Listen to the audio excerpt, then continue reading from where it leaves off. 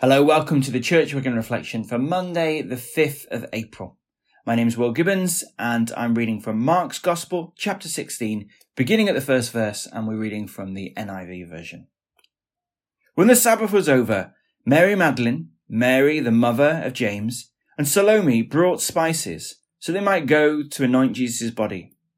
Very early on the first day of the week, just after sunrise, they were on their way to the tomb. And they asked each other, "Who will roll the stone away from the entrance of the tomb?"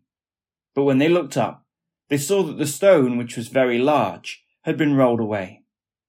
As they entered the tomb, they saw a young man dressed in a white robe, sitting on the right side, and they were alarmed.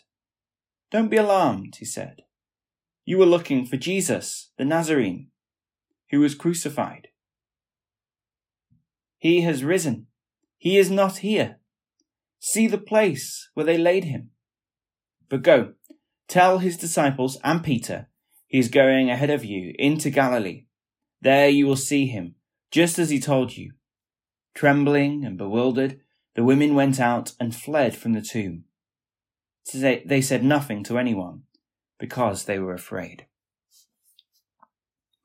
On Good Friday 2021, Professor Alice Roberts commented on Twitter, "Just a little reminder today, dead people don't come back to life."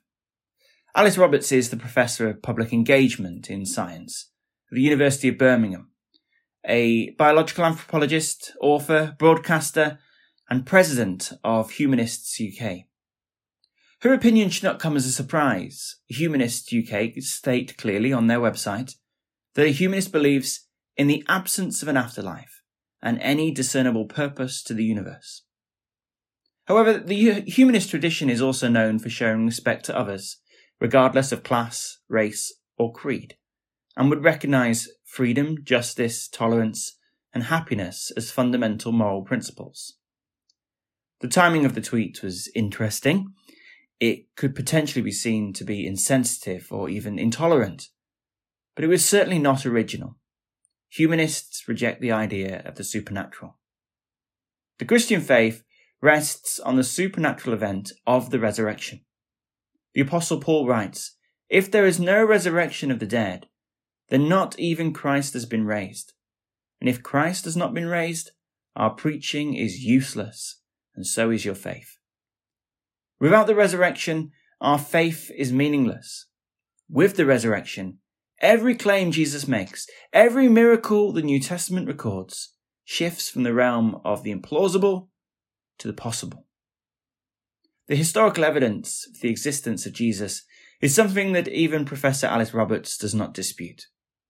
Josephus, a potentially hostile Jewish historian, wrote Antiquities, a history of the Jews, for the Romans.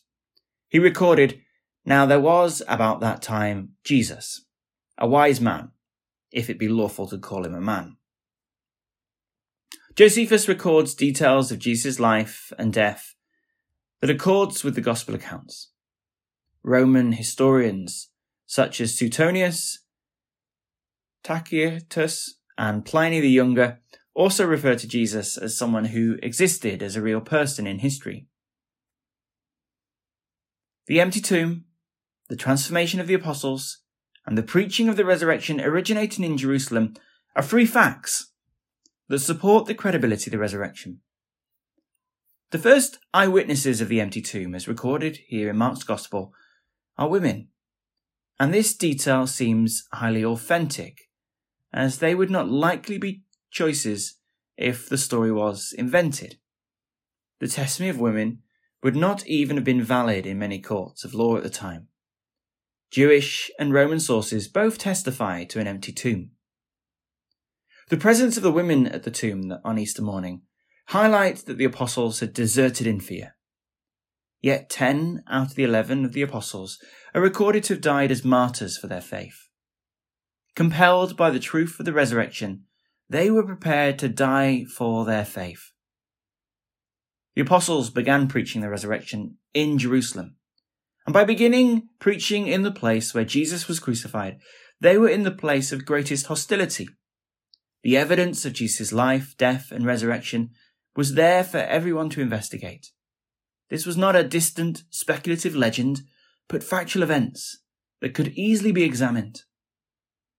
All alternative theories, the wrong tomb, hallucination, Jesus mistakenly being buried alive, the theft potentially of his body, or the failure of the soldiers to guard the tomb, all these alternative theories are shown to be false.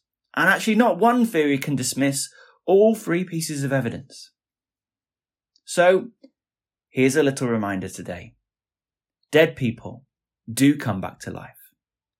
May the confidence we can have in the facts of the resurrection open our hearts and minds to the possibility of our miracle-working God transforming our lives today. And may we go with the same courage of the apostles to declare that Jesus is alive. Let's pray.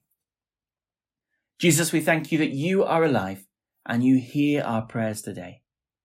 And so, Lord, we bring before you our own lives, our circumstances and situations that we face this day, the communities in which we live. And Lord, we pray that you would fill us with a boldness that comes only from you, that inner conviction of the Holy Spirit working within us to proclaim the good news that you are alive and that changes everything. In Jesus' name we pray. Amen.